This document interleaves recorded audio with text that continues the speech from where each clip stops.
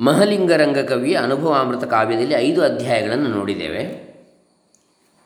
ತತ್ ಪದಾರ್ಥ ನಿರ್ಣಯ, ತ್ವಂ ಪದಾರ್ಥ ನಿರ್ಣಯ, ಅಸಿ ಪದಾರ್ಥ ನಿರ್ಣಯ, ಇದನ್ನೆಲ್ಲ ನೋಡಿ ಆಯಿತು. ಈಗ ಸಪ್ತಭೂಮಿಕೆಗಳ ಅಭ್ಯಾಸ 6ನೇ ಅಧ್ಯಾಯ. ಓಂ ಶ್ರೀ ಗುರುಭ್ಯೋ ನಮಃ. ಹರಿ ಓಂ. ಶ್ರೀ ಗಣೇಶಾಯ ನಮಃ. ಡಾಕ್ಟರ್ ಕೃಷ್ಣಮೂರ್ತಿ ಶಾಸ್ತ್ರಿ, ದಂಬೆ, ಪುಣಚ, ಬಂಟ್ವಾಳ ತಾಲೂಕು, ದಕ್ಷಿಣ ಕನ್ನಡ ಜಿಲ್ಲೆ, ಕರ್ನಾಟಕ, ಭಾರತ. ಸೂಚನೆ, ಸಂಧಿಯ ಈ ಅಧ್ಯಾಯದ ಸೂಚನೆ: ಭೂಮಿಕೆಗಳಭ್ಯಾಸದಿರವನು ಸಾಮರಸದ ಸಮಾಧಿ ಭೇದವ ನೇಮಿಸಿದನ ಬಾದರಾಯಣ ಶುಕ ಮುನೀಶ್ವರಗೆ.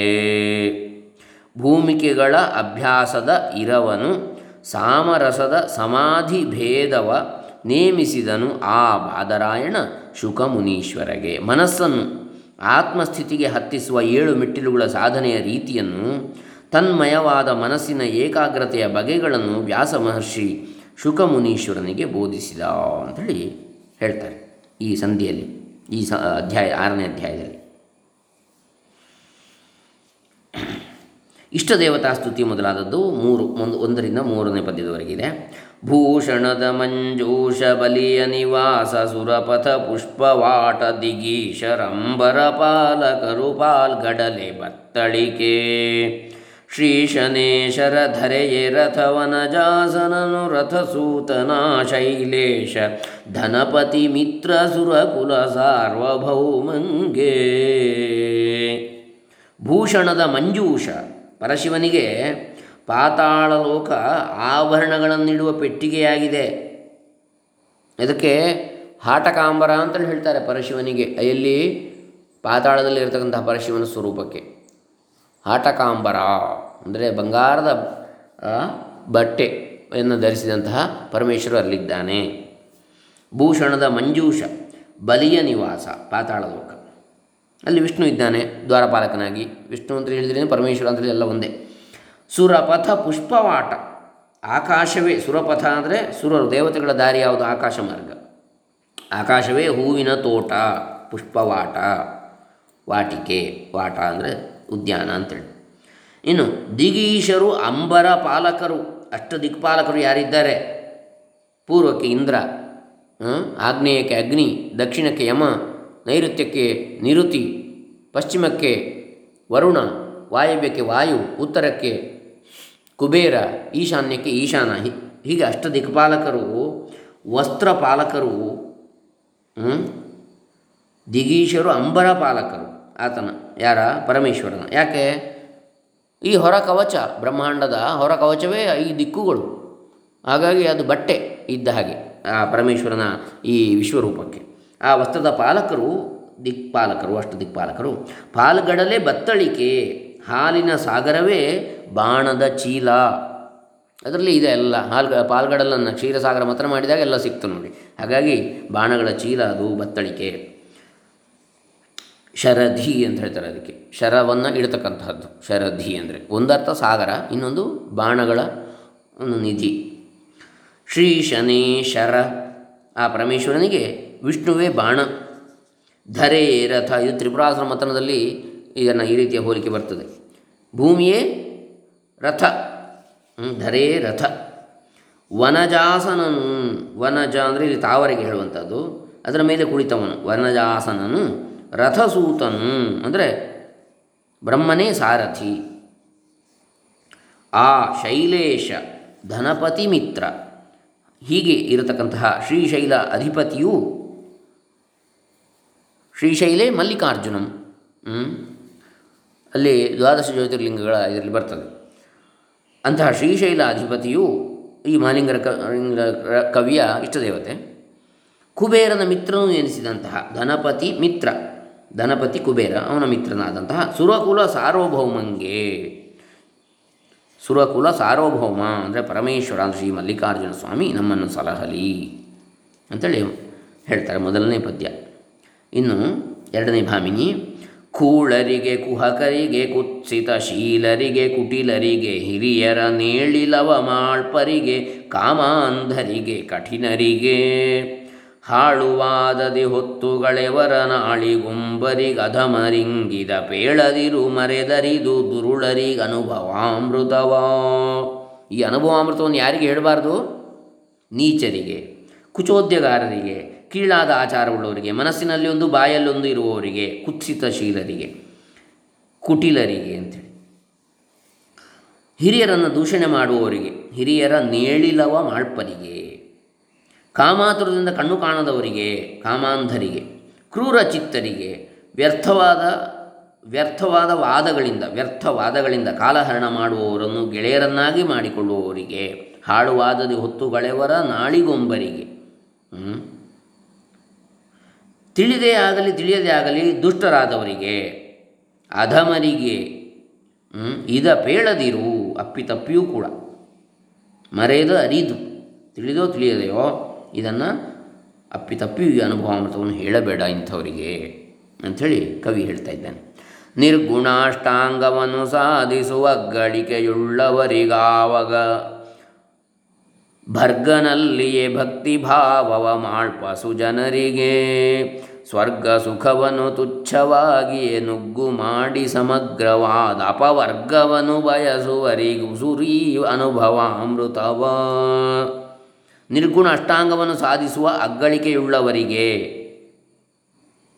ನಿರ್ಗುಣ ಬ್ರಹ್ಮ ಸಂಬಂಧವಾದ ಯಮನಿಯಮಾಸನ ಪ್ರಾಣಾಯಾಮ ಪ್ರತ್ಯಾಹಾರ ಧ್ಯಾನ ಧಾರಣ ಸಮಾಧಿಗಳೆಂಬ ಅಷ್ಟಾಂಗ ಯೋಗವನ್ನು ಸಾಧಿಸುವವರಿಗೆ, ಸದಾ ಪರಮೇಶ್ವರನಲ್ಲಿ ಭಕ್ತಿಭಾವವುಳ್ಳವರಿಗೆ, ಸ್ವರ್ಗಲೋಕದ ಸುಖವನ್ನು ಹೀನವೆಂದು ಭಾವಿಸಿ ಪಕ್ಕಕ್ಕೆ ತಳ್ಳಿ ಅದ್ವೈತ ಭಾವದ ಮೋಕ್ಷವೆನಿಸಿದ ಸಾಯುಜ್ಯ ಮುಕ್ತಿಯನ್ನು ಅಪೇಕ್ಷಿಸುವವರಿಗೆ ಈ ಅನುಭವಾಮೃತವನ್ನು ತಿಳಿಸು. ಇನ್ನು ಭೂಮಿಕೆಗಳ ಶ್ರೇಷ್ಠತೆಯನ್ನು 4 ಮತ್ತು 5ನೇ ಪದ್ಯಗಳಲ್ಲಿ ಹೇಳ್ತಾನೆ ಕವಿ.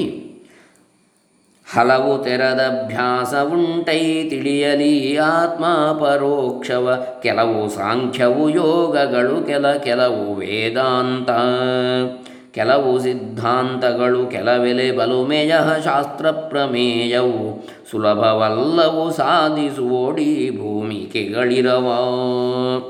ಆತ್ಮ ಸಾಕ್ಷಾತ್ಕಾರಕ್ಕೆ ಸಾಧನವಾದ ಸಪ್ತಭೂಮಿಕೆಗಳನ್ನು ತಿಳಿಯಬೇಕಾದರೆ ಹಲವು ಬಗೆಯ ಅಭ್ಯಾಸಗಳನ್ನು ಮಾಡಬೇಕಾಗ್ತದೆ. ಆತ್ಮ, ಅನಾತ್ಮ, ವಿವೇಕ ಮೊದಲಾದ ಸಾಂಖ್ಯಶಾಸ್ತ್ರದ ಸಂಬಂಧವಾದ ಕೆಲವು ವಿಚಾರಗಳು, ಮನೋನಿಗ್ರಹ ಮೊದಲಾದ ಯೋಗಶಾಸ್ತ್ರ ಸಂಬಂಧವಾದ ಕೆಲವು ವಿಚಾರಗಳು, ಸಾಂಖ್ಯಯೋಗ, ವೇದಾಂತ ಸಂಪ್ರದಾಯ ಶಾಸ್ತ್ರಗಳ ಕೆಲವು ವಿಚಾರಗಳು, ಸರ್ವಾತ್ಮ ಭಾವ ಮೊದಲಾದ ವೇದಾಂತ ಶಾಸ್ತ್ರದ ಕೆಲವು ವಿಚಾರಗಳು, ನಾದೋತ್ಪತ್ತಿ ಮೊದಲಾದ ಕೆಲವು ಸಂಪ್ರದಾಯಗಳ ನಿಶ್ಚಿತ ವಿಚಾರಗಳು, ಶಾಸ್ತ್ರದಲ್ಲಿ ಹೇಳಿರುವ ಪ್ರಮಾಣಗಳನ್ನು ಹಿಡಿದು ಮಾಡುವ ಕೆಲವು ವಿಚಾರಗಳು, ಇವುಗಳನ್ನೆಲ್ಲ ಅಭ್ಯಾಸ ಮಾಡದ ಹೊರತು ಸಪ್ತಭೂಮಿಕೆಗಳನ್ನು ಸಾಧಿಸಿ ತಿಳಿಯುವುದು ಸುಲಭವಲ್ಲ ಅಂತೇಳಿ ಇಲ್ಲಿ ಕವಿ ಹೇಳ್ತಾನೆ. ಸಪ್ತಭೂಮಿಕೆಗಳನ್ನು ತಿಳಿ ಪರವಸ್ತುವನು ಹೊಂದುವೊಡೆ, ಮನಸ್ಸಿಗೆ ಸ್ವಸ್ಥವಹ ಸೋಪಾನವಾಗಿರ್ಪವನು ಕ್ರಮದಿಂದ, ವಿಸ್ತರಿಸಿ ಪೇಳುವೆನು ಕೇಳೈ ಹಸ್ತದಾಮಲಕದ ಒಲಾತ್ಮನು, ನಿಸ್ತರಂಗ ಚಿದಬ್ಧಿಯ ಒಲದರಿಂದ ತೋರುವನು. ಅಖಂಡ ವಸ್ತುವಿನ ಜ್ಞಾನಸಿದ್ಧಿಗೆ ಪರವಸ್ತುವನ್ನು ಹೊಂದುವಡೆ ಸಪ್ತಭೂಮಿಕೆಗಳನ್ನು ಸಪ್ತಭೂಮಿಕೆಗಳ ಅಭ್ಯಾಸವನ್ನು ತಿಳಿಯಬೇಕು. ಮನಸ್ಸಿಗೆ ಸ್ವಸ್ಥವಹ ಸೋಪಾನವಾಗಿರ್ಪವು ಅನುಕ್ರಮದಿಂದ, ಅವು ಮನಸ್ಸಿಗೆ ನೆಮ್ಮದಿ ತರುವ ಸಾಧನೆಯ 7 ಮೆಟ್ಟಿಲುಗಳು. ಅವುಗಳನ್ನು ಕ್ರಮವಾಗಿ ವಿಸ್ತಾರವಾಗಿ ಹೇಳುತ್ತೇನೆ ಕೇಳು. ಅನುಕ್ರಮದಿಂದ ವಿಸ್ತರಿಸಿ ಪೇಳುವೆನು ಕೇಳೈ. ಹಸ್ತದ ಆಮಲಕದ ಒಲು ಆತ್ಮನು, ನಿಸ್ತರಂಗ ಚಿದಬ್ಧಿಯ ಒಲು ಅದರಿಂದ ತೋರುವನು. ಅಲೆಗಳಿಲ್ಲದಂತಹ ಯಾವ ಭಾಗವು ಪರೋಕ್ಷವಾಗಿ ಕಾಣದೆ ಎಲ್ಲ ಭಾಗವೂ ಕಾಣುವ ಜ್ಞಾನ ಅಂಗೈಯೊಳಗಣ ನೆಲ್ಲಿಯ ಕಾಯಿಯಂತೆ, ಪ್ರಶಾಂತ ಸಮುದ್ರದಂತೆ ಆತ್ಮ ಸಾಕ್ಷಾತ್ಕಾರವು ಸಪ್ತಭೂಮಿಕೆಗಳ ಸಾಧನೆಯಿಂದ ಆಗುತ್ತದೆ ಅಂತೇಳಿ ಕವಿ ಹೇಳ್ತಾ ಇದ್ದಾನೆ.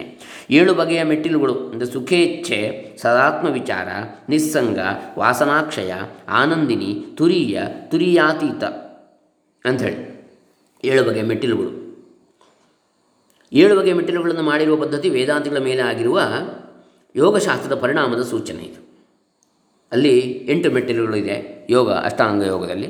ಇಲ್ಲಿ 7 ಮೆಟ್ಟಿಲು ವೇದಾಂತದಲ್ಲಿ ಈ ಯೋಗಶಾಸ್ತ್ರದ ಪ್ರಭಾವದಿಂದ ಮಾಡಿರ್ತಕ್ಕಂಥದ್ದು. ಯೋಗಶಾಸ್ತ್ರದವರ ಧ್ಯೇಯವಾದ ಸಮಾಧಿಯು ಹೊಸದಾಗಿ ಪಡೆಯತಕ್ಕದ್ದಾದ್ದರಿಂದ ಅವರಿಗೆ ಅದನ್ನು ಪಡೆಯುವುದಕ್ಕೆ ಮೆಟ್ಟಿಲುಗಳು ಬೇಕಾಗ್ತದೆ. ಅದರಂತೆ ಅವರು ತಮಗೆ ಬೇಕಾದ ಮೆಟ್ಟಿಲುಗಳನ್ನು ಮಾಡಿಕೊಂಡಿರ್ತಾರೆ. ವೇದಾಂತಗಳ ಧ್ಯೇಯವಾದ ಬ್ರಹ್ಮವು ಹೊಸದಾಗಿ ಪಡೆಯತಕ್ಕದ್ದಲ್ಲ, ಇದ್ದುದನ್ನೇ ಗುರುತಿಸುವುದು. ಇದಕ್ಕೆ ಮೆಟ್ಟಿಲುಗಳು ಬೇಕಿಲ್ಲ. ಆದರೂ ಉಪನಿಷತ್ತುಗಳಲ್ಲಿ ಒಂದೊಂದು ಕಡೆ ಯೋಗಶಾಸ್ತ್ರದ ಮಾತುಗಳ ಛಾಯೆ ಕಾಣುವುದರಿಂದ ಕೆಲವರು ವೇದಾಂತಗಳು ಬ್ರಹ್ಮಜ್ಞಾನಕ್ಕೂ ಈ ಭೂಮಿಕೆಗಳನ್ನು ಕಲ್ಪನೆ ಮಾಡಿದ್ದಾರೆ. ಆದ್ದರಿಂದ ಇದು ವೇದಾಂತದ ನಿಜವಾದ ಪ್ರಕ್ರಿಯೆಗೆ ಸಂಬಂಧಪಟ್ಟಿದ್ದಲ್ಲ. ಈ 7 ಭೂಮಿಕೆಗಳು ಯಾವುವು ಎಂಬುದನ್ನು ಮುಂದಿನ ಪದ್ಯದಲ್ಲಿ ಕವಿ ವಿವರಿಸ್ತಾನೆ. ಕವಿ ಮಹಾಲಿಂಗರಂಗನ ಶಿಷ್ಯರಾದ ಶ್ರೀ ಶಂಕರಾನಂದರು, ಜ್ಞಾನಸಿಂಧು ಎಂಬ ಗ್ರಂಥದ ಕರ್ತರಾದ ಶ್ರೀ ಚಿದಾನಂದ ಅವಧೂತರು, ಶ್ರೀಮನ್ ನಿಜಗುಣ ಶಿವಯೋಗಿಗಳು ಈ ಏಳನ್ನೇ ಹೇಳಿದ್ದಾರೆ. ಯೋಗ ವಾಸಿಷ್ಠಕಾರರು ಏಳನ್ನೇ ಹೇಳಿದ್ದರೂ ಅವರು ಹೇಳುವ ಸಪ್ತಭೂಮಿಕೆಗಳು ಬೇರೆ. ಅವು ಯಾವುವು ಅಂತ ಕೇಳಿದರೆ, ಯೋಗ ವಾಸಿಷ್ಠದಲ್ಲಿ ಶುಭೇಚ್ಛೆ, ಸುಖೇಚ್ಛೆ ಬದಲು ಶುಭೇಚ್ಛೆ ಅಂತ ಹೇಳಿದ್ದಾರೆ. ತನ್ನ ಉದ್ಧಾರವನ್ನು ತಾನು ಮಾಡಿಕೊಳ್ಳಬೇಕೆಂಬ ಇಚ್ಛೆ. ಎರಡನೇದು ಇದರಲ್ಲಿ ಸದಾತ್ಮ ವಿಚಾರ, ಆದರೆ ಯೋಗ ವಾಸಿಷ್ಠದಲ್ಲಿ ವಿಚಾರಣ, ಅದೇ ಸದಾತ್ಮ ವಿಚಾರಣ ಆತ್ಮವಿಚಾರವನ್ನು ಮಾಡೋದು. ಮೂರನೇದು ನಿಸ್ಸಂಗ ಅಂತ ಇದ್ದರೆ, ಇದರಲ್ಲಿ ಯೋಗ ವಾಸಿಷ್ಠದಲ್ಲಿ ತನುಮಾನಸ, ಅಂದರೆ ಮನಸ್ಸನ್ನು ವಿಷಯಗಳ ಕಡೆಗೆ ಬಿಡದೆ ಸೊರಗಿಸುವಂಥದ್ದು, ಅದೇ ನಿಸ್ಸಂಗ ಅಂತ ಹೇಳಿದರೆ. ನಾಲ್ಕನೇದು ವಾಸನಾಕ್ಷಯ ಅಂಥೇಳಿ, ಆದರೆ ಇದರಲ್ಲಿ ಯೋಗ ವಾಸಿಷ್ಠದಲ್ಲಿ ಸತ್ವಾಪತ್ತಿ, ಮನಸ್ಸು ಆತ್ಮಸ್ವರೂಪದಲ್ಲಿ ನಿಲ್ಲುವುದು, ಅದೇ ವಾಸನಾಕ್ಷಯ. ಇವನೊಂದು ಬೇರೆ ರೀತಿ ಅಷ್ಟೇ. ಆನಂದಿನಿ, ಅದರ ಬದಲು ಇಲ್ಲಿ ಅಸಂಸಕ್ತಿ, ಇದರ ಮನಸ್ಸಿಗೆ ಎರಡನೇ ದಿನ ಹಚ್ಚಿಕೊಳ್ಳದೇ ಇರುವುದು. ತುರಿಯ, ಇದರಲ್ಲಿ ಪದಾರ್ಥಾಭಾವಿನಿ, ಹೊರಗಾಗಲಿ ಒಳಗಾಗಲಿ ಯಾವುದೊಂದು ವಿಶೇಷ ಜ್ಞಾನವೂ ಆಗದೇ ಇರುವಂಥದ್ದು. ಆಮೇಲೆ ಏಳನೇದು ತುರ್ಯಗ ಅಂತೇಳಿ ಹೇಳ್ತಾರೆ, ಯಾವುದರಲ್ಲಿ ಮೂರು ಅವಸ್ಥೆಗಳ ಸಾಕ್ಷಿಯಾಗಿರ್ತಕ್ಕಂಥದ್ದು ಯೋಗ ವಾಸಿಷ್ಠದಲ್ಲಿ. ಅದೇ ಇದರಲ್ಲಿ ಆದರೆ ಸಪ್ತಭೂಮಿಕೆಗಳಲ್ಲಿ ತುರ್ಯಾತೀತ ಅಂತ ಹೇಳ್ತಾ ಇದೆ. ನಾಲ್ಕನೇದು ಎನಿಸದೆ ತನ್ನ ಸ್ವರೂಪದಲ್ಲಿಯೇ ತಾನು ಸೇರಿಕೊಳ್ಳುವಂಥದ್ದು. ಈ ಭೂಮಿಕೆಗಳ ವಿವರವನ್ನು ಮುಂದಿನ 6ನೇ ಪದ್ಯದಲ್ಲಿ ಹೇಳ್ತಾ ಇದ್ದಾನೆ ಕವಿ. ಮೊದಲ ಭೂಮಿ ಸುಖೇಚ್ಛೆ, ಎರಡನೆಯದು ಸದಾತ್ಮವಿಚಾರ, ಮೂರನೆನಿಪುದು ಕಣ ನಿಸ್ಸಂಗ, ನಾಲ್ಕದು ವಾಸನಾಕ್ಷಯವು. ಒದವಿದಾನಂದಿನಿಯೇ ಐದನೆಯದು ತುರಿಯವಾರನೆಯದರಿಂ ತುರಿಯಾತೀತವೇ ಏಳನೆಯ ಭೂಮಿಕೆಯು. ಸಪ್ತಭೂಮಿಕೆಗಳು ಯಾವುವು ಎಂಬುದನ್ನು ಕವಿ ಈ ಪದ್ಯದಲ್ಲಿ ಹೇಳಿದ್ದಾನೆ. ಮೊದಲನೇ ಭೂಮಿಕೆ ಸುಖೇಚ್ಛೆ, ಅಂದರೆ ಈ ಲೋಕದ ಮತ್ತು ಪರಲೋಕದ ವಿಷಯ ಸುಖವನ್ನು ತುಚ್ಛವಾಗಿ ತಿಳಿದು ಸಹಜಾನಂದವನ್ನು ಬಯಸುವಂಥದ್ದು, ಮುಮುಕ್ಷುತ್ವ ಅಂತ ಹೇಳ್ಬೋದು ಅದನ್ನೇ ನಾವು.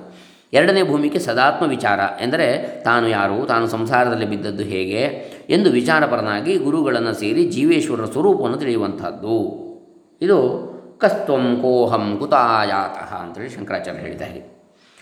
ಇನ್ನು ಮೂರನೇ ಭೂಮಿಕೆ ಎಂದರೆ ನಿಸ್ಸಂಗ, ವಿಷಯಗಳ ನೆನಪನ್ನು ಮನಸ್ಸಿಗೆ ತಂದುಕೊಳ್ಳದೆ ವಿಷಯಾಸಕ್ತರೊಡನೆ ಬೆರೆಯದೆ ಕರ್ಮದ ಸೋಂಕು ದೇಹೇಂದ್ರಿಯಗಳಿಗೆ ಹೊರತು ತನಗಲ್ಲವೆಂದು ನಿಶ್ಚಯಿಸ್ತಕ್ಕಂಥದ್ದು. ಇದು ಷಟ್ ಸಂಪತ್ತಿಯಲ್ಲಿ ಬರ್ತದೆ, ಶಮ ಧಮ ಉಪರತಿ ಇದರಲ್ಲಿ ಬರ್ತದೆ.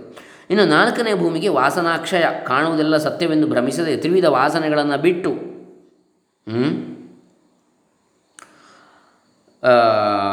ಕಿಲುಬನ್ನೆಲ್ಲ ತಿಕ್ಕಿ ತೊಳೆದ ಕನ್ನಡಿಯಂತೆ ಇರುವಂಥದ್ದು, ಅದು ವಾಸನಾಕ್ಷಯ, ಅಂದರೆ ಚಿತ್ತಶುದ್ಧಿ ಅಂತ ಹೇಳ್ಬೋದು ವೇದಾಂತ ದೃಷ್ಟಿಯಲ್ಲಿ.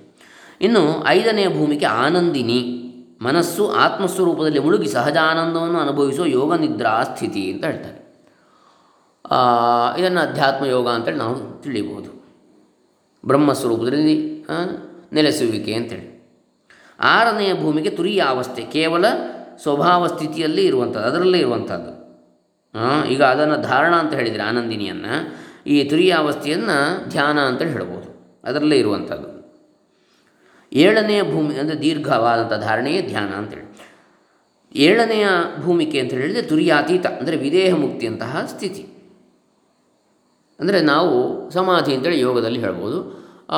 ಇದರಲ್ಲಿ ಬ್ರಹ್ಮನಿಷ್ಠನಾಗಿ ಬ್ರಹ್ಮ ಸಂಸ್ಥಿತನಾಗಿರುವಿಕೆ, ಬ್ರಹ್ಮ ಸಂಸ್ಪರ್ಶ ಆದವ ಅಂತೇಳಿ ಹೇಳ್ಬೋದು ವೇದಾಂತ ದೃಷ್ಟಿಯಿಂದ.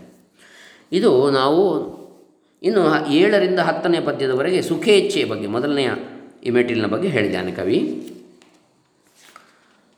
ಅದನ್ನು ನಾವು ಮುಂದೆ ನೋಡೋಣ. ಈಗ ಇದರ ಪೀಠಿಕೆ ಆಯಿತು, ಈ 6ನೇ ಅಧ್ಯಾಯ ಸಪ್ತಭೂಮಿಕೆಗಳ ಅಭ್ಯಾಸ. ಇನ್ನು ಒಂದೊಂದು ಭೂಮಿಕೆಗಳನ್ನು ನೋಡಲಿಕ್ಕಿದ್ದೇವೆ. ಹರೇ ರಾಮ. ಮಹಲಿಂಗರಂಗ ಕವಿ ಚರಣಾರವಿಂದಾರ್ಪಿತಮಸ್ತು. ಸರ್ವೇ ಜನಾಃ ಸುಖಿನೋ ಭವಂತು. ಓಂ ತತ್ಸತ್.